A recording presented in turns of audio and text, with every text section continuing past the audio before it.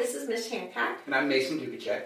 And Mason, today we're talking about employee turnover. We've had a lot of questions on this one. Give us your knowledge. Well, turnover is a topic we could talk about for hours. Certainly many strategies and tactics to reduce turnover, but I think before you get to the how, it's important for executives to realize why. Right. Why is it important to reduce turnover? And I mean, in simple terms, when people got a gut feel, yeah, it's important, we should reduce it, but I don't think they realize how important it is. So yeah, we're putting dollars to this. Let's put some dollars to this so that they can understand. So one of the things I did as a tool to help executives and business owners drill down is I created this thing called the Human Capital Calculator.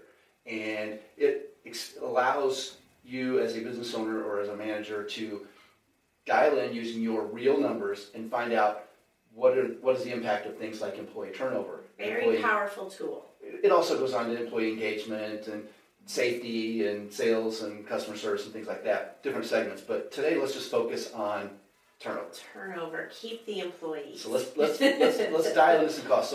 So for today's discussion, what I did is I prepared an analysis from the Human Capital Calculator on a sample company with 150 employees.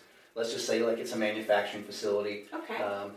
And the way I've got it broken down is, a handful of executives, I guess about 45 supervisors, managers, salespeople, technicians, and the rest of the force, primarily hourly employees. The rest unskilled or lightly skilled.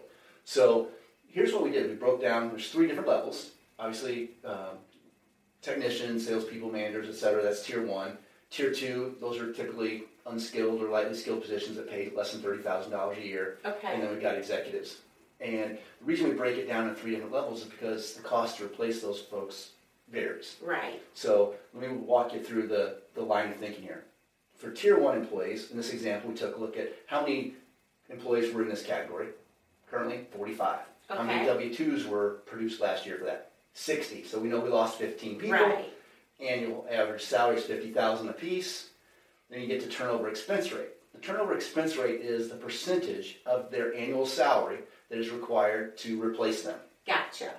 And those numbers just aren't pulled out of random. They're done. Actually, these numbers came from some turnover rates that were based on data summarized from over 30 different case studies and 11 research papers published over a 15-year period by Heather Boucher and Sarah Jane Glynn at the Center for American Progress. Awesome. So for tier 1 level employees, they calculated it as about 21% of their annual salary to replace each of them.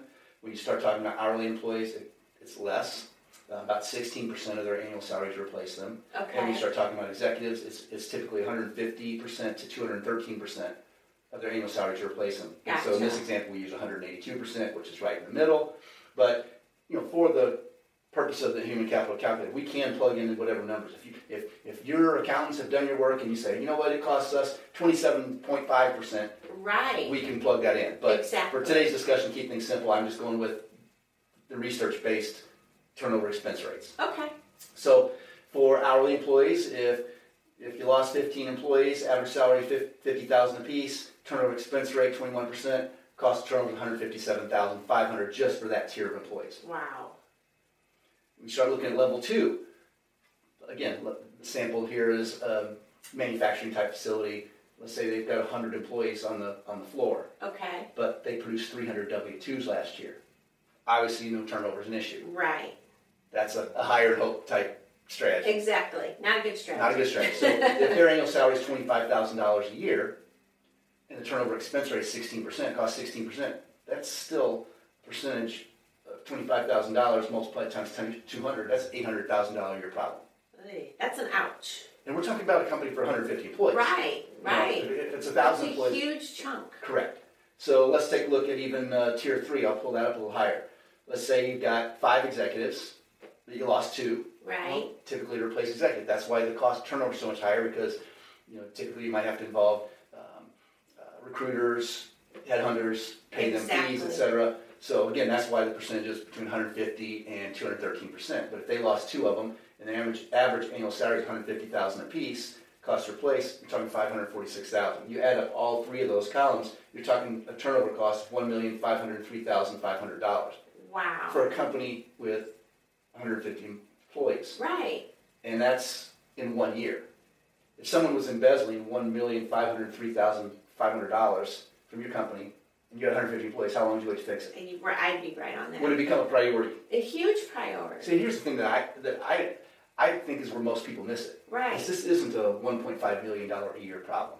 It's a $15 million problem over 10 years. If people continue doing the same things they've always done, they get the results they've always got. And there is a fix. There is a solution to all of this with the Human Capital Calculator that helps show you what's going on and then how you can hire properly. Correct. So you don't have employee turnover. So a couple of the strategies on how to do that would be to improve job match when hiring. Exactly. Hire people who match, where their skill, their attitude and values match the demands of the job.